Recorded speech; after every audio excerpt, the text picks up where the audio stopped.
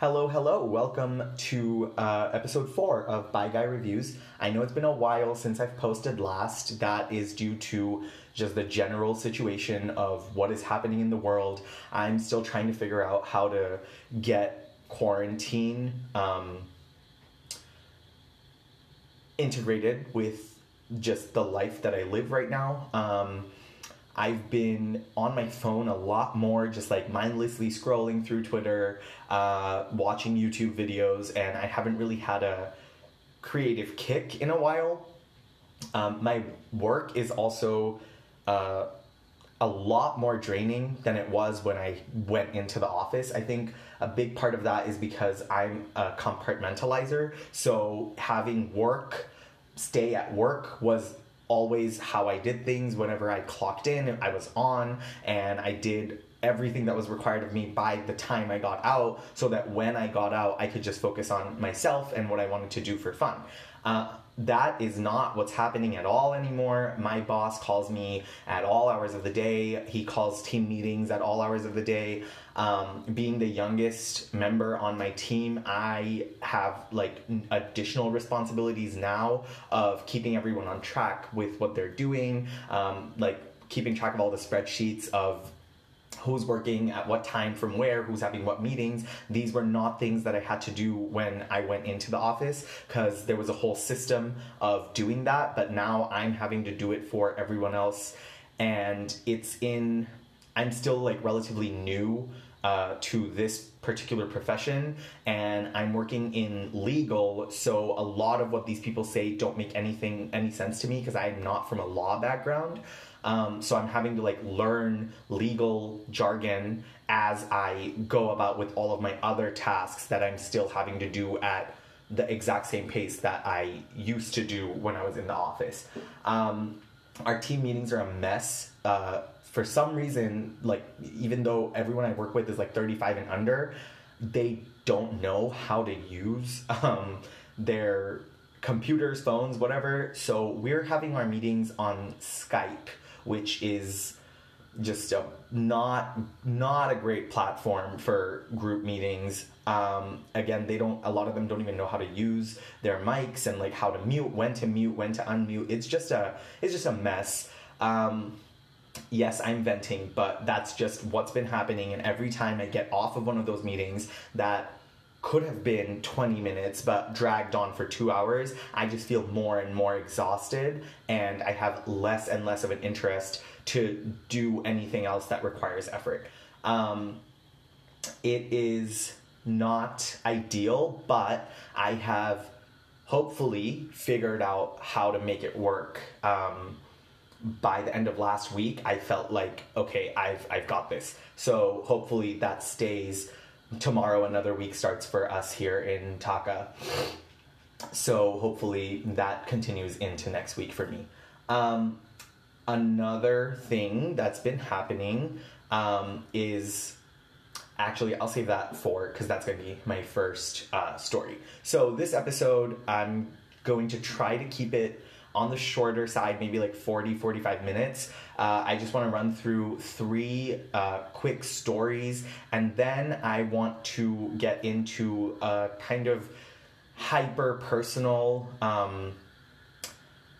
freestyle rant, so I don't have any notes on it, but it's a very important part of my life and my identity, and it's not something that I've ever talked about with anyone before. None of my friends know about this. It's just a thing that there was an inciting incident yesterday that really made me think about how important this particular experience was to me and is to me right now. So I want to talk about that at the end. But the first 3 stories, I'm going to talk about Ramadan. We just got into Ramadan. Today was my first fast. So I'm going to do a little quick, what Ramadan is, what it isn't, how Muslims practice, what you can and can't do to support the Muslims that are around you and share and inhabit this world with you. A timeline of our day, stuff like that. So I'm going to do a quick Ramadan FAQ, yeah, frequently asked questions. and then just talk about a little bit about how my Ramadan is looking for this month.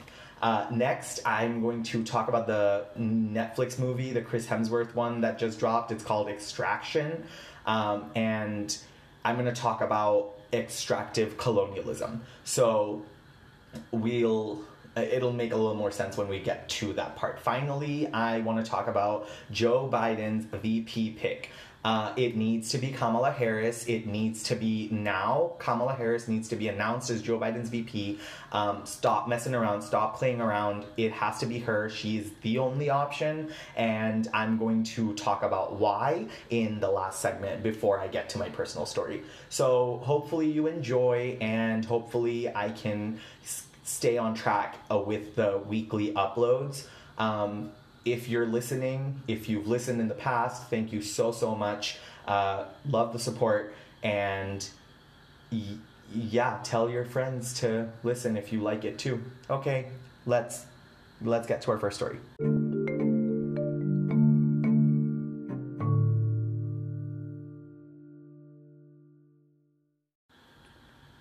So the correct greeting for Ramadan when you see a Muslim that you want to greet is Ramadan Mubarak, which just means happy Ramadan in Arabic. So you say Ramadan Mubarak with a big smile on your face, because we all could use a little joy because we don't have anything in our bodies for the whole entire day. So what is Ramadan? Ramadan, Islam operates on a lunar calendar. So Ramadan is a month, like 28 days, 29 days or 30 days during the lunar year. So it'll shift up by like 14, 15 days every annual like Christian year that we run on, which is the solar year, I guess. Yeah, the solar year. So it'll be like right now it's in April. Back in my childhood, it was in like December, November, and then it like kept jumping up. So right now it's in April. We're, for a month, Muslims around the world are going to be abstaining from eating or drinking in any form from sun up to sundown. So obviously this is different lengths of time depending on where you are geographically. So some people will have fasts that are like 14, 15 hours. Some people will have fasts that are like 18, 19 hours, depending on how long the day is. The general rule is that it's from when you can first see the sun is when you stop eating and drinking, and then when the sun starts going down, some people eat again when the sun starts to go down, and then some Muslims eat when the sun has completely disappeared and there is no light anymore. So the sun up, like when we stop eating, is consistent among, and this is like to the best of my knowledge, it's consistent among all sects of Islam, but when we start eating differs depending on what sect you're practicing from. So either you eat at the first sign of like, okay, the sun is like going down, and then, or like it's begun to descend, and then some people wait until it's completely disappeared. So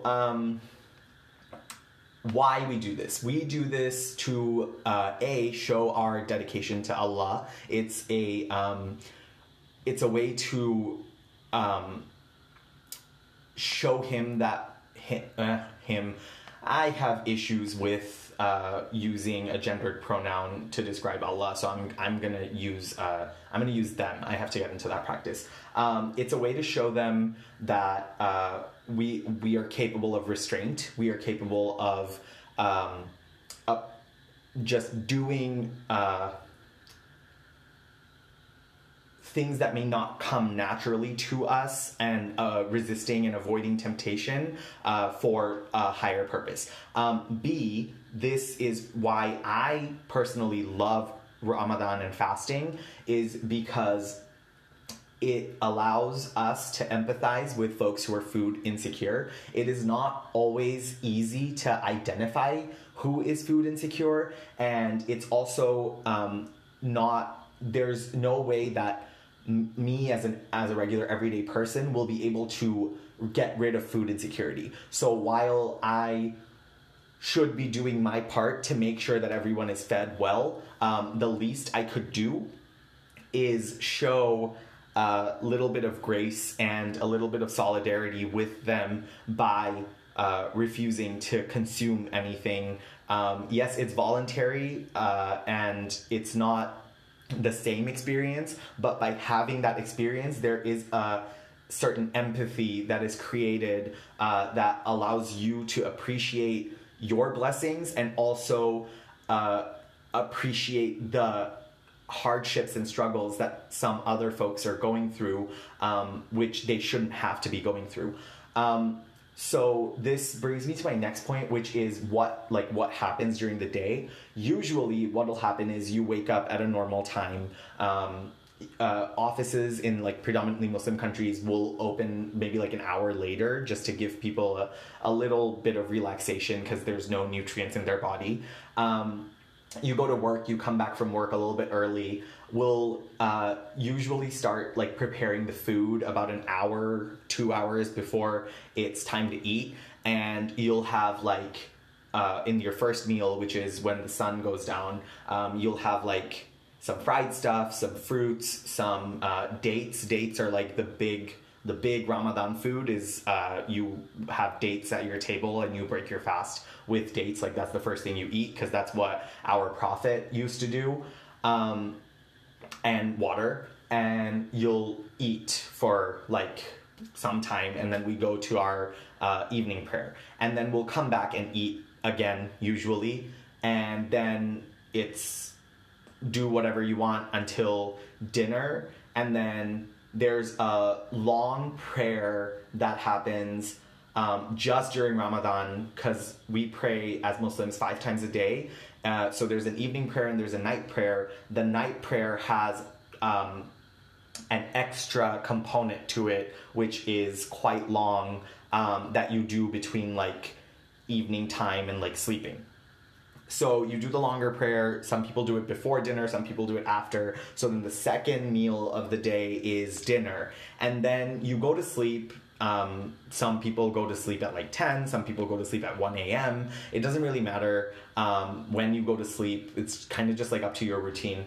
And then you wake up again like a half hour, 40 minutes before the sun rises, and you have like breakfast, I guess. So you eat, if you're like thinking about the day forward, you eat things that help you retain water, things that like give like brain foods that'll keep you active for a lot longer, like maybe nuts, eggs, milk, lots of water.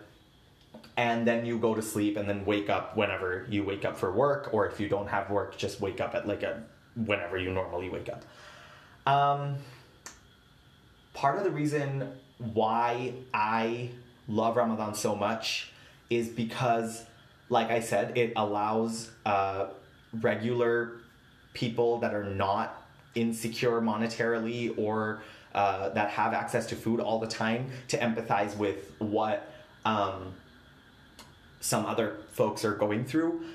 What ends up happening, which I don't like a whole lot, is that most people, because they haven't been eating all day, when they finally get a chance to eat, they will just feast on like countless like amounts of dishes. They'll just eat everything, anything and everything, and that kind of defeats the purpose if you are if your like motivation to fast is empathy and creating that bond. It just doesn't make sense to eat in excess when you can. So you should be eating normal amounts that you eat during any regular day, but you shouldn't be like inhaling food. For me, I think that defeats the purpose of what this process is asking us to learn about the world. And so at my house, we definitely do not feast. We just have like, again, regular amounts of food. It's like what we consume in the evening is a little bit more than what we would have for evening tea. What we consume for dinner is basically the same, and what we consume before sunrise is just breakfast. So it's a fairly even routine with just like lunch removed. What I love about Ramadan more is that we It's a celebration in any Muslim majority country. If you go and visit, you will see that everyone is happier. We're tired, but we're happier. We are more we're more friendly. We go and share these meals, the first meal with our loved ones. Me and my family growing up, we're a very social butterfly type of family. Like all four of us, me, my brother, my mom, and my dad. So almost every day we would show up at someone else's house, obviously announced, and share that meal, and then people would come over to our house and share that meal. So it was just a time. It gives you time to appreciate family. It's like Christmas, but for a whole month. And then at the end of the month, we have Eid, which is Muslim Christmas, and it's a big celebration. And that's where you do all your charity work, and you get together with family and eat, and then you maybe go to a graveyard to pray for loved ones that you've lost. You go pray in the mosque in the morning. There's just a big celebratory feel all of Ramadan, and then it ends up with a huge party that is at the end of the month. So how that has changed in quarantine it's changed entirely. There are no feasts happening, at least as far as I'm aware of. Nobody that I know is throwing a feast right now. We have consistently throughout our lives that we've lived in Dhaka spent the first day of Ramadan having our first meal, which is called iftar, by the way. Just if you hear anyone say I had iftar, or come over for iftar, that means the first meal that happens at sundown. We're used to having that at my grandma's house. My grandma's no longer with us, my mom's mom, but my mom's older sister also lives in that house, and so she's kind of the matriarch over there, and we've had it at that house every single Eid that we've been physically present in Dhaka, in Ramadan that we've been physically present in Dhaka. But this time that is not the case, obviously. So my mom made just our regular everyday iftar for our first one, and that's not what we're used to. So that it's an adjustment. It's kind of sad that we don't get to see my mom's whole family, just because it's such a tradition. But obviously we're staying indoors. We're not leaving the house.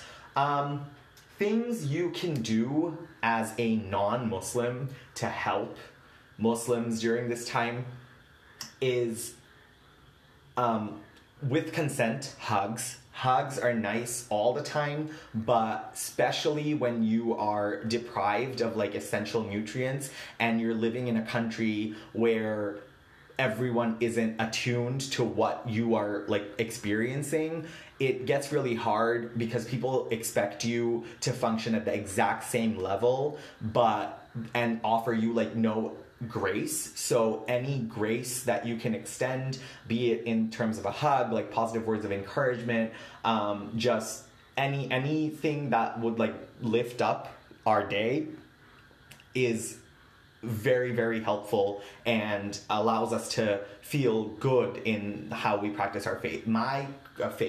My coworkers back in the US were amazing about this. They always made sure to ask me how I was doing, made sure to offer to do labor-intensive jobs for me during the daytime. If I was assigned to lift this box, they would be no, let me do it because he's fasting.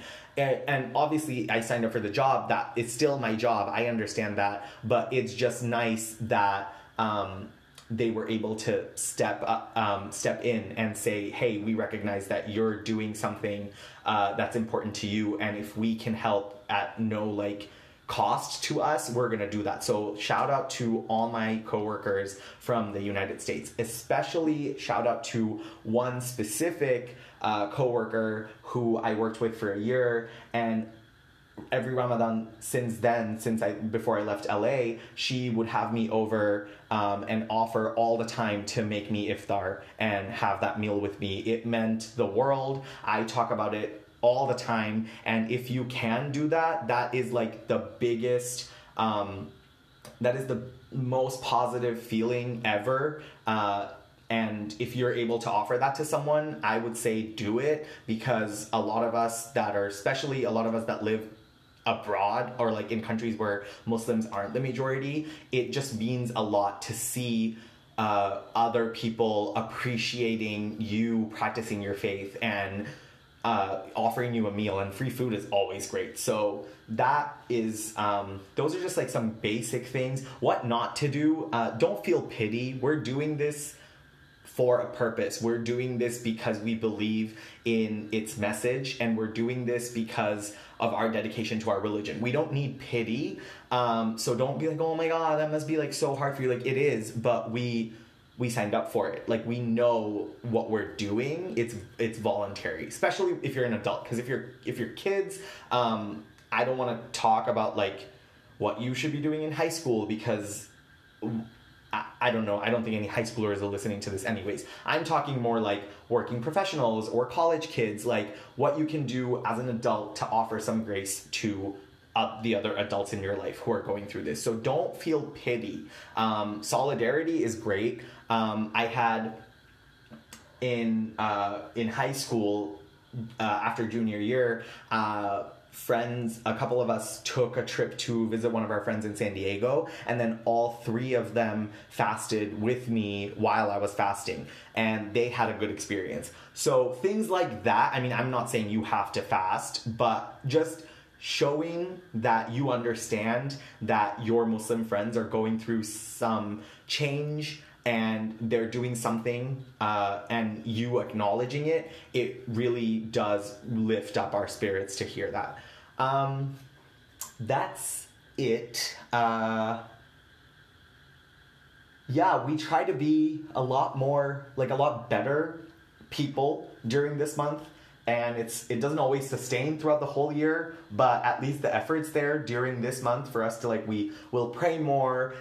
We do more charity during this month. We do more, we spend more time with family. We don't typically, if you're a bad Muslim like me who does drink and do drugs and watch porn and have sex, you still try to refrain from those sins more. You try to reel it in a little bit more, but I have not been so successful. Yesterday I had a drink, and then today I watched porn, but it's okay. I'm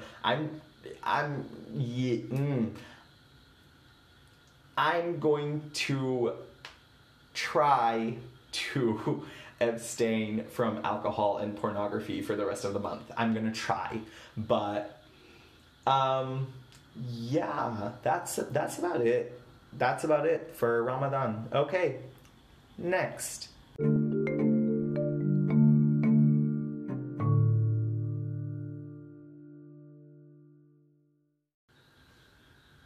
Okay, next we are going to talk about this movie called Extraction.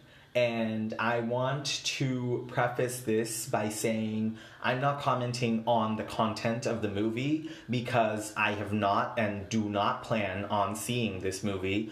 I'm not going to be offering any commentary on whether what they're depicting is accurate, whether it is necessary, whether it's accurate, whether it's well-intentioned, whether it's well-acted, none of that. I'm not going to talk about that because this is an unnecessary movie. So I am going to talk about the fact that it's necessary, in that I want to say it's not. This movie has been on my radar for a while because just because it has popped up on my Twitter long before it got released, and I was kind of expecting exactly what it is. This movie is supposed to be a movie about Dhaka, which is my city, Dhaka, Bangladesh. It's our capital, and that's where I live. That's where I was born. I grew up here, and then I was in the States, and then now I'm back here. I work here. So it's supposed to be a movie about Dhaka, but it was shot in Mumbai, which is a city in India. Okay. I literally couldn't be bothered to watch this movie because whatever story that they're trying to tell, it is happening from a heterosexual white male perspective.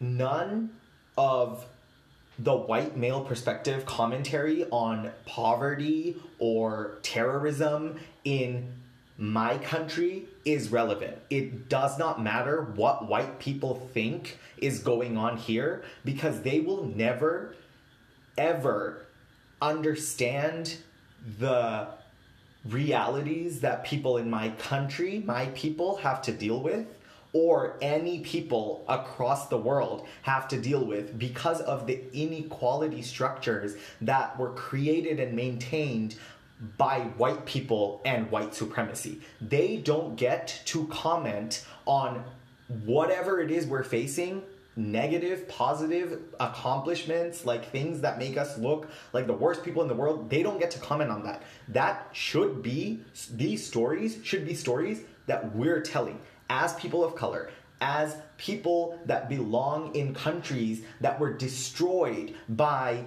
either extractive or settler colonialism. We get to tell these stories. Creatives that come from our communities need to be the ones telling these stories. I just want to run down this list of who is working on this movie, just so I'm like, you don't think I'm just like rambling about nothing. It was directed by Sam Hargrave, who is a white man. It was produced, one of the producers is Chris Hemsworth, who is a white man. He is the lead actor. So a white man produced and then cast himself. I know casting, like producers don't do casting, but still, like, just the fact that he produced this, he was involved in the production of this movie, and then he acted in this, and still he didn't see an issue with the fact that his team was all white people. That's an issue. So produced, acted Chris Hemsworth. The first woman who is credited as a producer is Shelby Malone. She is a white lady, and she is listed at the associate producer level. So no women are executive producers on this film. No women are producers on this film. She is the only woman, and she is an associate producer, and she's white. The cinematography is by Newton Thomas Siegel, who is a white man. The music for this movie, set in Dhaka City, shot in Mumbai, is by Alex Belcher and Henry Jackman, two white men. Costume design is by a white woman named Bojana Nikitovich. Like, do you see the issue with telling a story about the third world from an entirely white people perspective? Like, I don't even care what story you're trying to tell, because I ran down that entire list, and the only brown people that are working on it are either in-country site directors or actors, and even the lead role is a white man, so it's not they're not even getting leading roles. The actors are like all playing supporting characters. So no brown people. You're telling me you couldn't, in all of America, in all of Hollywood, find creatives from either Bangladesh, or if you don't know like a lot of people don't know Bangladesh, and it's not fine, but even, like, let's take that you don't know Bangladesh. You don't know that Bangladesh is a place. You think Dhaka is some city in India. You couldn't find any Indian creatives to come jump on board and be like, hey, like, let me add my perspective into the story you're trying to tell about my people. You, like, all the immigrant parents that have gone from our countries, moved to the UK, moved to, like, Switzerland, US, Australia, all around the world. The people that are struggling to send their kids to good schools so that they can get an education. A lot of those kids go into creative fields, and they have issues with getting employment. So you want to tell our stories that are stories created because of colonialism. You want to tell that story, but you don't want to employ the people that are living the repercussions of that to tell those stories. You don't want them in the creative process. You just want to, like, tell a story because you're like wanting to satisfy your own creative needs. That's not how it works. You do not get to continue coming and extracting our resources over and over again to fulfill whatever desires you white folks have. That is not how the world should work, and it's not okay that a bunch of white people got together in a room and decided that they're going to tell a story about a non-fiction, real-life place. They couldn't bother to even give us business, give my city business. They couldn't even bother to come shoot here so that we could get some economic activity. They had to go film it in Mumbai. For what reason? We have a film industry. You can use our film industry. You can work with our film industry. You can employ our people. You can stay at our hotels and give back some of what your ancestors stole. But no, you want to keep stealing from us to satisfy whatever cravings you have as white folks. When are we going to be allowed to tell our own stories? When are we going to be able to voice our trauma? I don't care if this movie isn't about any of that. I don't care if this is a movie about terrorism. I don't care if this is a story about what I think it is like someone is trying to save someone else, like the white man comes in and is trying to save someone else. I don't know. I don't care, because this is every single thing that white people do by coming into our country is going to resemble what has been our history for the past few centuries. That white people thought that they could come into our land and enslave us and use us and our bodies and our labor and our fabrics and our natural resources like spices and farming and agriculture.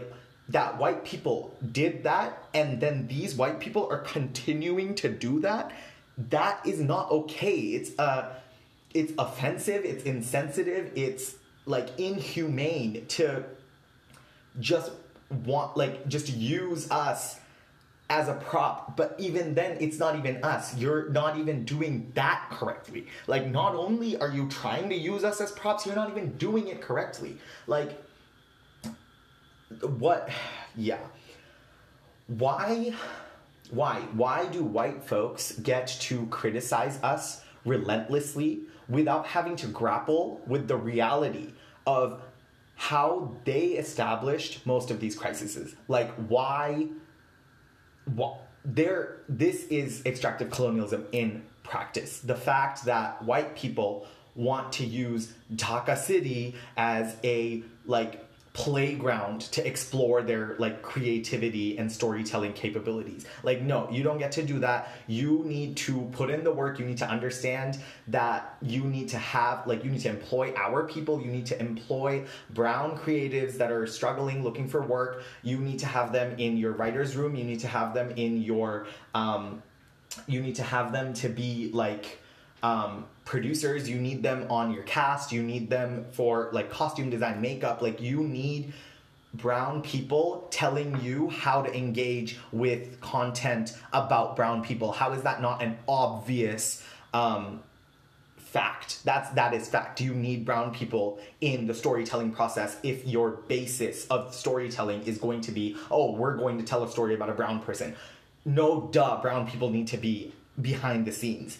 So I'm tired of this. I'm tired of whiteness in general just being so overpowering in every single field. I'm tired of it. It needs to stop. Please don't watch this movie. I don't care if your favorite actor's on it. I don't care if you really like this director. Go watch some of their other work. But this is offensive. We need to stop supporting, we vote with our wallets, and we need to stop supporting these creators that are so limited in their perspective that they can't understand that something like this is a problem. That the fact that nobody that worked on this movie looks like the people that live in the city they're trying to portray, that's not okay. That is not something you should be okay with. Please don't watch this movie. Don't engage with it. Don't give it views and boost their sales.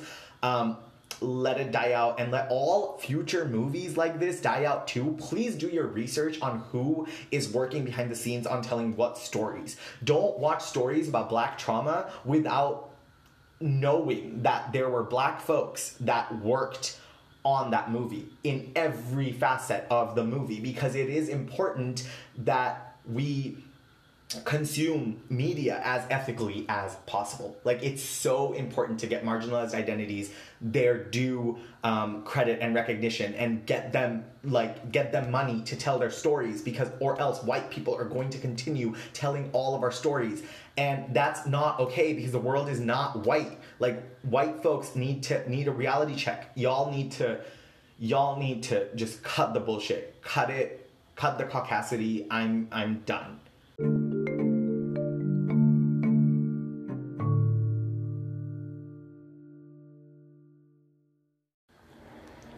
We are moving from angry rant to angry rant, because what the actual fuck? Joe Biden picked Kamala Harris. Pick Kamala Harris as your vice president. End this charade that is going on. Like, we don't have time for this. You need Kamala on your ticket. Like, now, you need her to be mobilizing every single resource that she has explicitly on every airwave. Her face is going to be the face of your campaign, whether you announce her as VP or you announce her for Secretary of State, or you give her some like stupid insignificant role in your cabinet. Whatever it is, she is going to be the face of your campaign. She is that girl. So you need to stop playing into this game of like, oh, let's like keep it interesting to see who I will pick for my VP. We don't have time for that. We need Kamala. We need Kamala to be doing the work that she knows how to do, that she's shown us she knows how to do, and we need to start it right now. Kamala Harris, I am not... I've been an avid Kamala supporter since forever. And I supported her initially for when she was running for president. I am a proud member of the K-Hive. But I will not say that I am the best person to talk about Kamala Harris, because I'm very emotional when it comes to the women in leadership that I support. I'm a lot better making pitches in writing anyways. So what I will do is kind of hit a few of the points, and then I'll direct you to a few resources of folks that know how to speak on this topic better. So the first, just debunking a couple of myths. First is people love to label Kamala as like a centrist.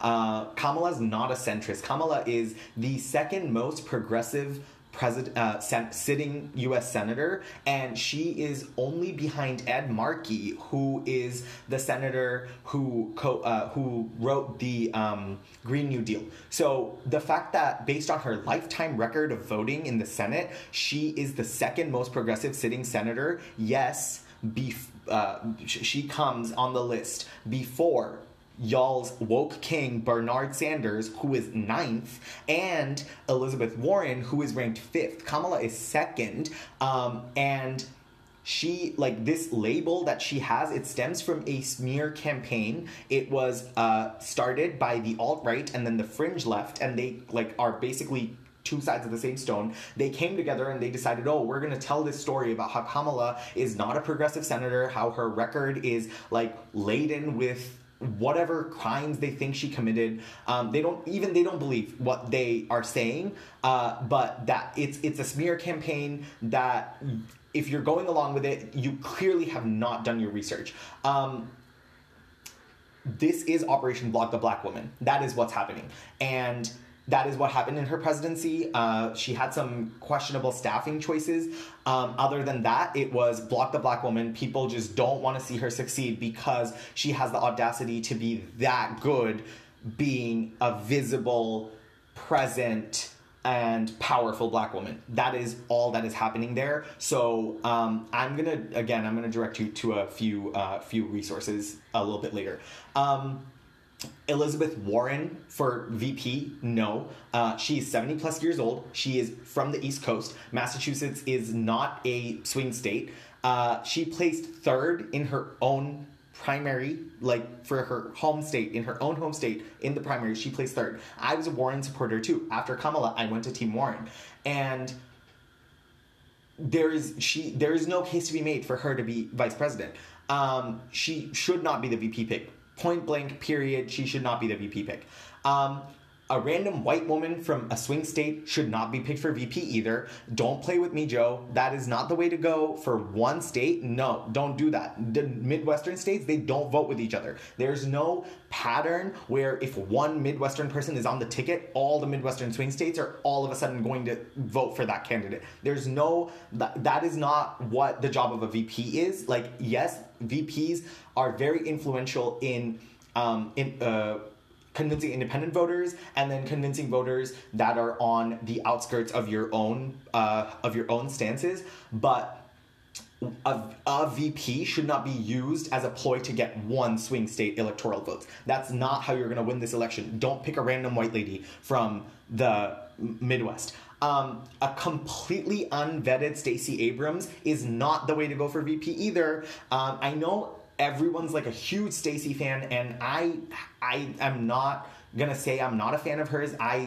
do like her, but she hasn't won a national scale election. The highest position that she's held was Georgia House Minority Leader, and that minority is like on the border of being a super minority. So as great as it is that she is fighting so hard for voter representation and that she like almost certainly won the governor position, she is not officially the governor of Georgia, right? And she has not run for state office multiple times.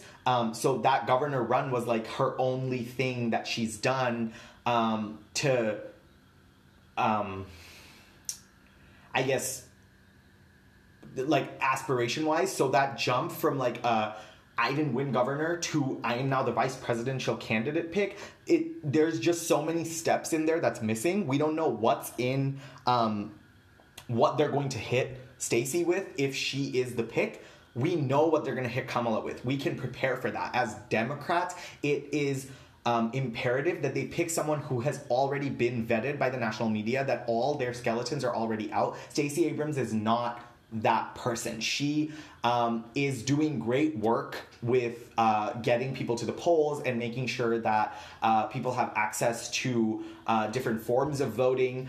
And I love that. I respect that. I commend that. And she, for someone her age to have accomplished this much is great. But for VP, it's not enough.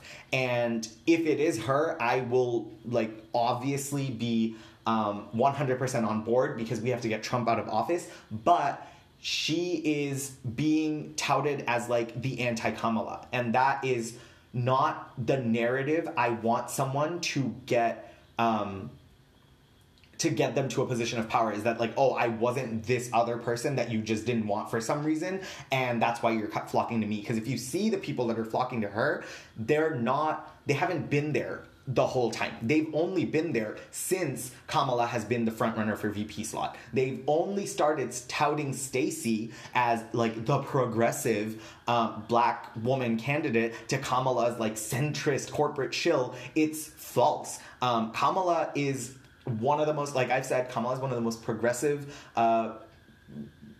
candidates that has held public office.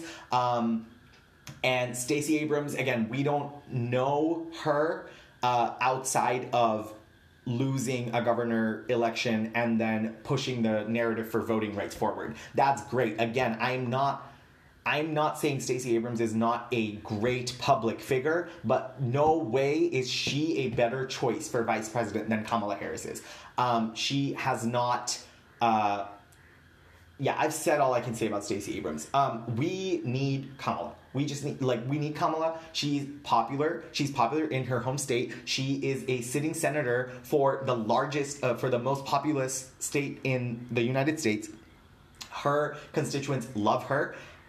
She has put in decades of work fighting for communities. She has been changing institutions brick by brick so that her work for minorities cannot be overturned when she leaves office. She is, like, if you read her bills, this is something I said about Hillary Clinton all the time, is if you read her policy proposals, you will get so bored because they are that good. They're that detailed. They are that, they're that intentional that if you read it, you're going to be like, okay, so you're solving every single thing. I don't even have to put a thought into this. I'm bored. Like, that is how good their policies are. And Kamala, as a sitting senator in Mitch McConnell's Senate, which is just like, Mitch McConnell is fucking nuts.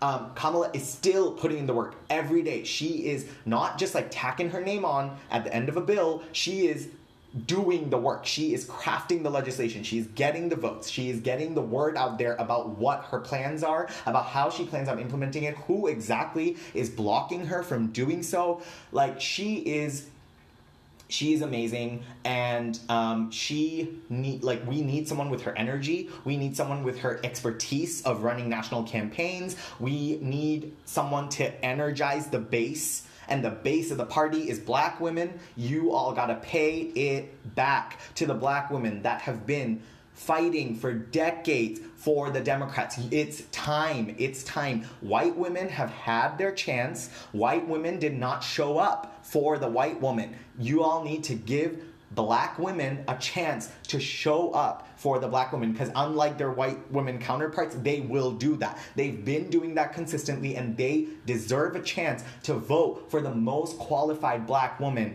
They deserve to vote for that ticket for all of their hard work, at least that much. We owe that to them.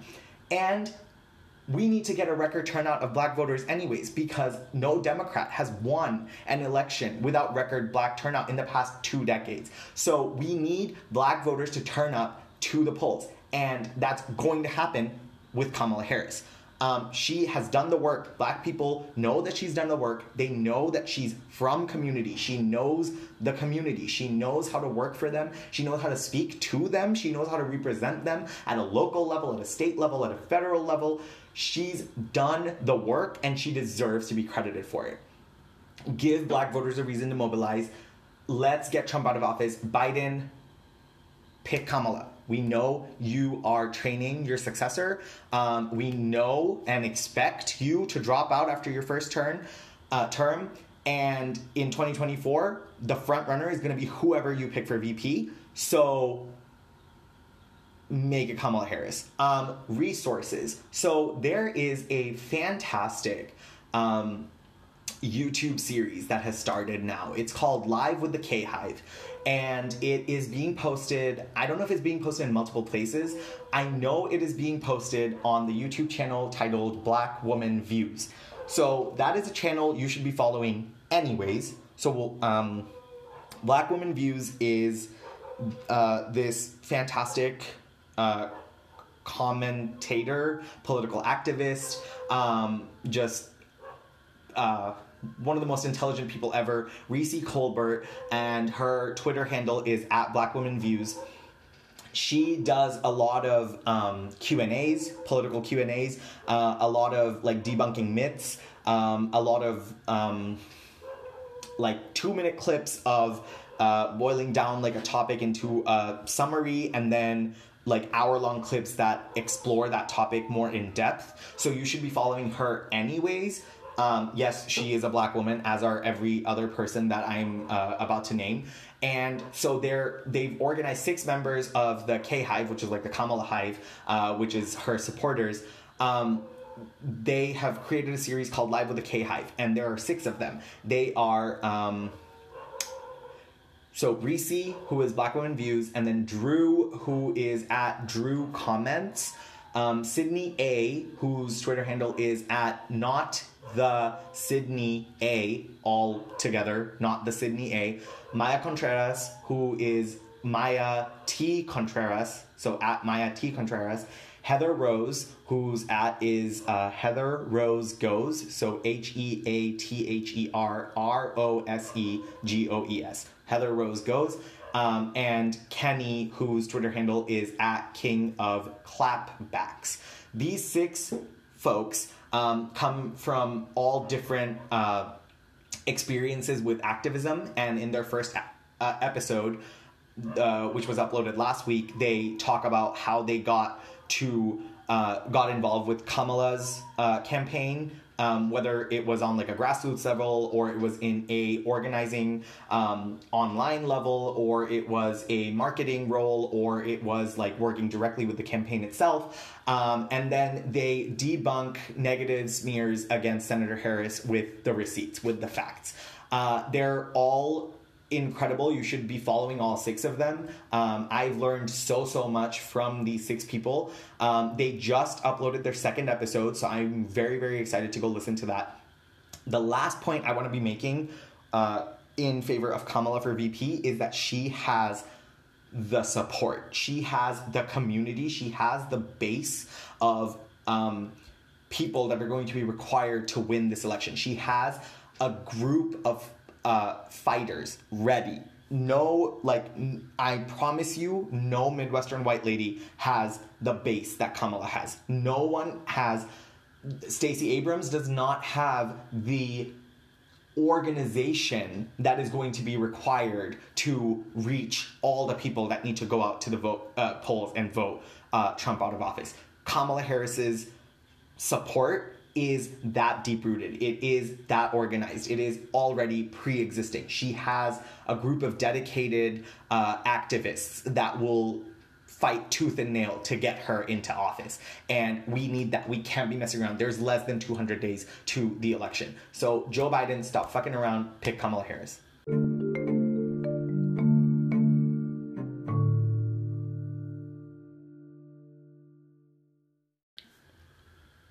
We are into our last segment now, and this is going to be completely unstructured, and I just want to share this story, because for a lot of reasons that I will get into, I can't really share this story to my friends and family that are usually I would post this on Facebook, and while I don't use that platform a whole lot, something like this I would like to reach the people that I know, but there are complications with that, which is why I can't put it on blast in that audience. And I know nobody listens to this. Nobody that I know in real life listens to this.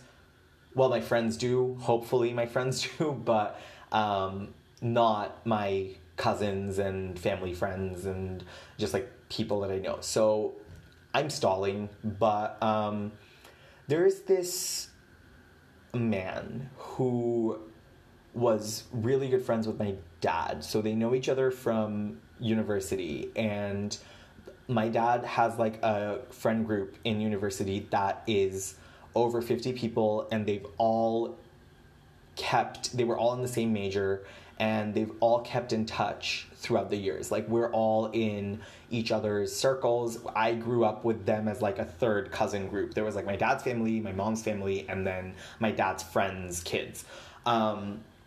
And this one man in particular, who's my dad's friend, and his wife and kids and us, we were very, very, very close. We were very close in the sense that any memory that I have of my childhood, they're part of.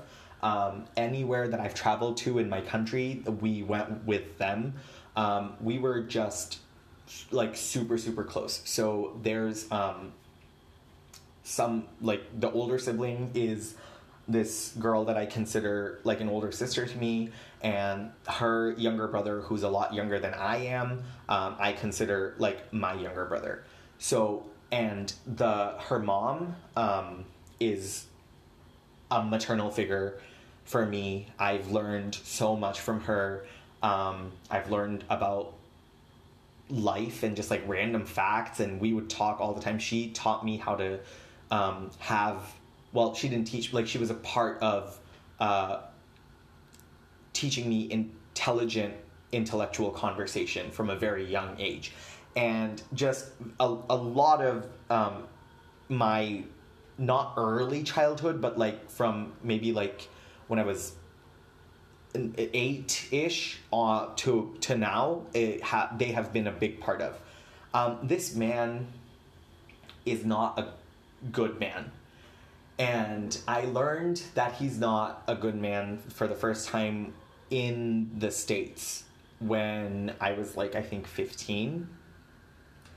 And our parents like took us on a really long drive and had this discussion with us that he had apparently been kicked out of his house by his wife and kids because the situation had just gotten that bad. And at first we thought that it was a cheating thing. So, which it was. We thought it was a cheating thing and he was cheating and he got caught and so they kicked him out. We later found out that this was an issue for their entire lives. It wasn't just a one-off thing. It had been a thing for as long as we've known them as a family. And we never picked up on it because of the resilience and strength of the mother. And so they kicked him out, and then everyone that we know tried to convince them to get back together. And they didn't, because she had, after years and years of enduring what this man did, she'd made up her mind, and her daughter helped her stick to her guns. And they built a life from them outside of him. And for the last 8 years, they have had no contact with him. What he did was be a serial predator to his female employees. He would abuse them. He would assault them. He just would be like every bad thing that you can think of a male with power doing, he has done, and more. And I didn't know the full extent of this until like a few years back. I'm 23 now. So I would say maybe like when I was 20, I learned about like the full extent of what his offenses were. But I had an understanding of what it was that he was doing before I was like officially told. So a lot of the work that I do now, and that I've done in college, revolves around trying to prevent sexual assault and harassment and create gender equality in the sense that like women's bodies don't belong to men, and men need to understand that and need to drastically change how we've been throughout history, taking advantage of this power imbalance, and it largely stems from this one incident, because I've seen a lot of gender dynamics growing up, but not abusive in the sexual sense. So I have experience with emotional abuse. I have experience with like manipulation, not like my experience, but I'm talking about like growing up. I watched these qualities, but this one was the first and to date the only person that is closely tied into my family and our family life who has been involved in this sort of a situation. So why this has been brought up all over again for me is he died yesterday. Like he passed away of a third heart attack. Of a third heart attack, and he was taken off life support. And throughout this time, I had been like the liaison with his family, like of his family and his ex-family. So like these updates, I was the one giving them the updates of like, oh hey, like he's dying, oh he's on life support, oh they're gonna take off life support. because I believe that everyone has a right to know what is happening with their blood relations. I believe that my friends, my siblings, the two people that I'm saying I consider siblings, I think they have a right to grieve if they want to, celebrate if they want to, not feel anything if they want to. So I wanted to be able to give them all the information so that they were aware of what was happening. They did ultimately decide to not go visit him in the hospital or go to his funeral. There was definitely abuse there as well with the children. As far as I know, only physical violence, but it could have been more. And I don't say only to like diminish the extent of that, but I meant that as like a category, like only one category. And for me, this is like one of the building blocks of my personality. And it's very important to me that we, as a society, say no to these serial predators with power, that we take away their power, that we not remember them in a positive light after they die. And so it's been hard watching all of these other people that I grew up with, like my dad's other friends, like celebrate his life and mourn his death and talk about praying for his like travel into heaven, because I don't believe that. I would like him to burn in the pits of hell for all of eternity. I would like every other man like him who thinks that their money and status gives them access to women's bodies, to die painful, slow, agonizing deaths. I would like them to never see the light ever again once they go into hell.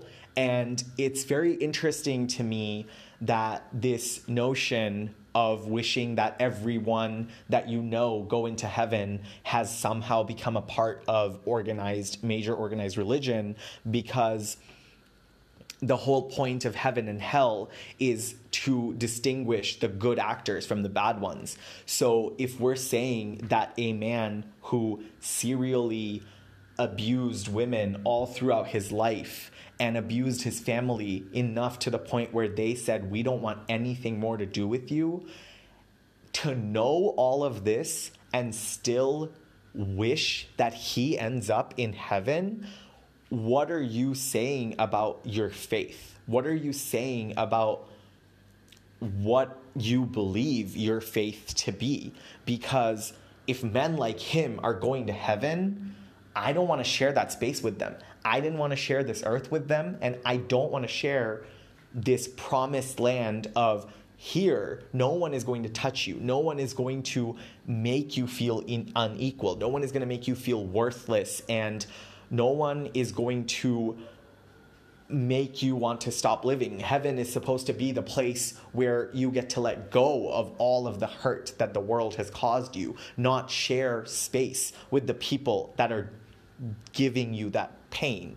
So it's just interesting to me that there are these super religious friends of my dad who are like organizing prayer circles for him, knowing the full extent. I know that they know the full extent of all of his offenses.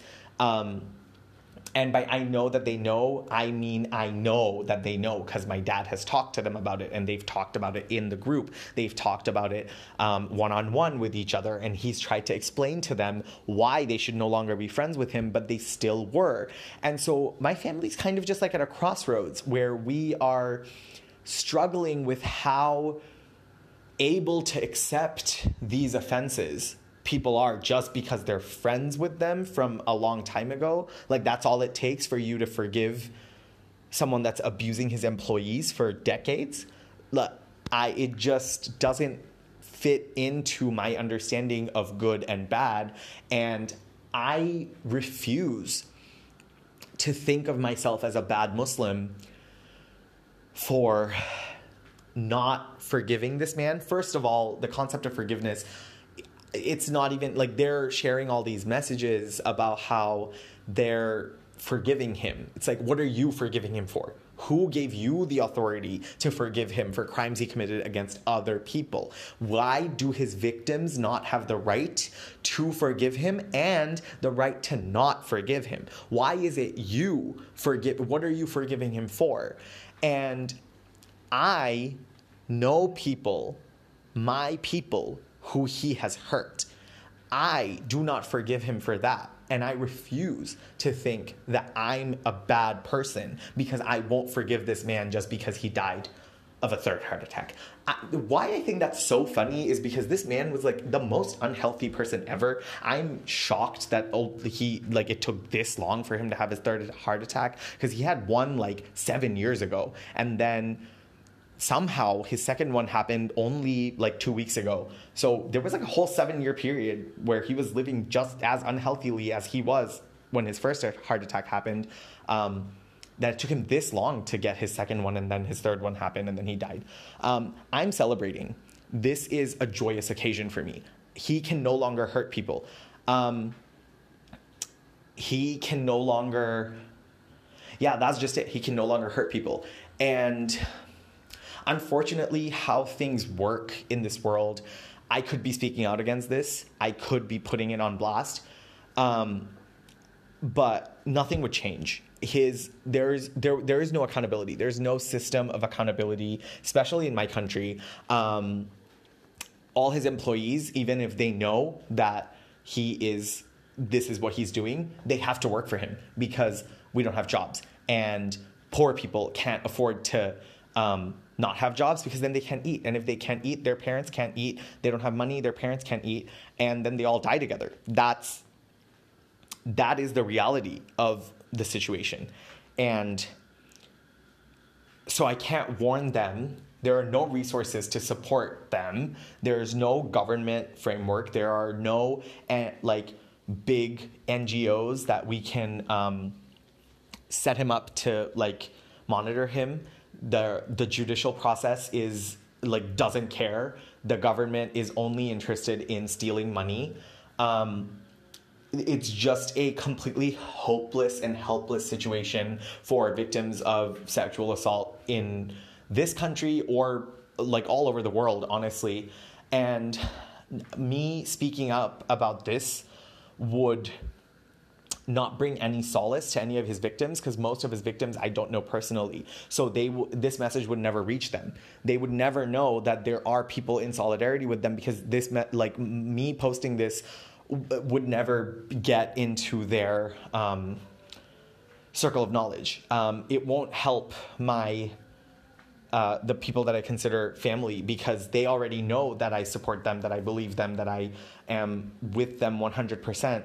And they have explicitly instructed me not to put this message out into the world because, out into our world, not the world, but specifically to the people that are in this circle that I'm talking about, because they don't want to deal with it. They don't want to deal with the calls. They don't want to deal with the inquiries. They don't want to deal with just people showing either fake allyship or saying nasty things to them, like this man's family has done for how they kicked him out of the house.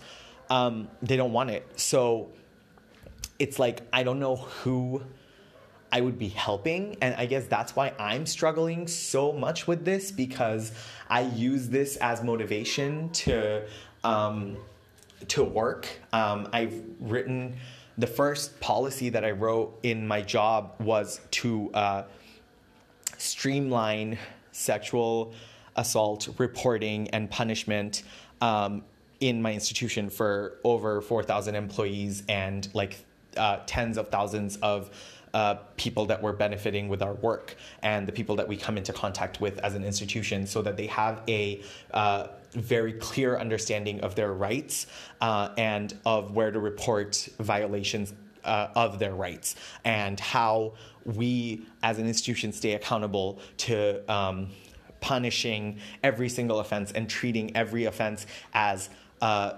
fact unless proven otherwise, and how to do due diligence in investigations, how rights of the complainant, rights of the accused, and how to spread this information. I worked on marketing for this policy, and how to get it into the hands of people in multiple languages, in just through various forms of media, so video, print, obviously just promoting the policy itself. So that I use this experience with this man that I've known so closely to inform the work that I'm doing currently. But how does that help his victims? It doesn't. But hopefully it helps someone else's victims, right? And I don't know, I guess I'm struggling a little bit with accepting that this is all that I can do. And yeah, there's no neat end to this. This isn't gonna oh my God, something happened and then he was in crisis and then the crisis got solved. No, it's with me. It's still, I'm thinking about it just all day, all the time. And I don't know if I'll ever make my peace with the fact that I'm not speaking out and naming and shaming him. But it's not I don't know. I don't know what the impact of it would be. I don't know. I know that the people that I know that have been affected don't want it to be said. So out of respect for them, I'm not going to. Yeah, I just needed to let that out. So thank you for listening. And yeah.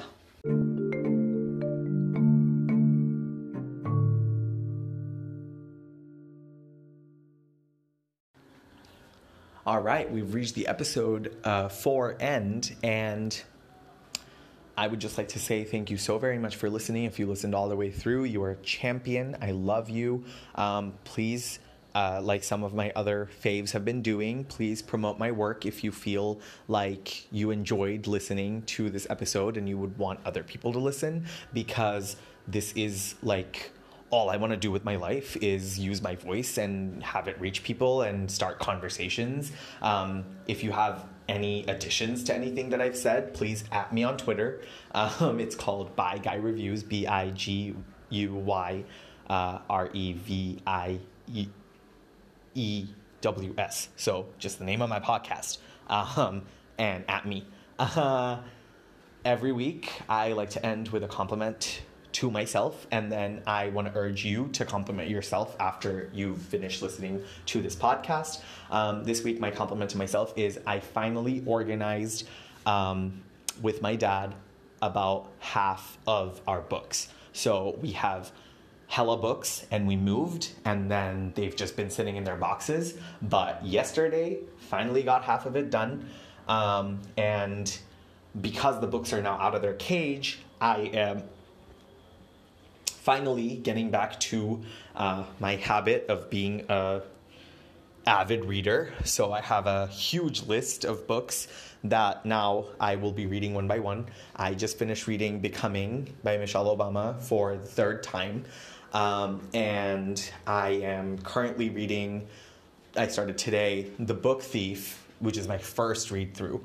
So I want to compliment myself for actually getting that done. We're going to get the other half done again, hopefully soon. Now that we've started, hopefully we get to finish as well. And excited to get back into reading. All right, have a lovely, wonderful day. Please stay the fuck inside, and I will speak to you in about a week. This is a trigger warning for discussions of sexual assault, sexual harassment, sexual abuse, emotional abuse. And if you do not want to listen to a discussion about these topics in a very specific situation, please stop listening now, because I will be exploring this topic in kind of in detail. So just as a PSA.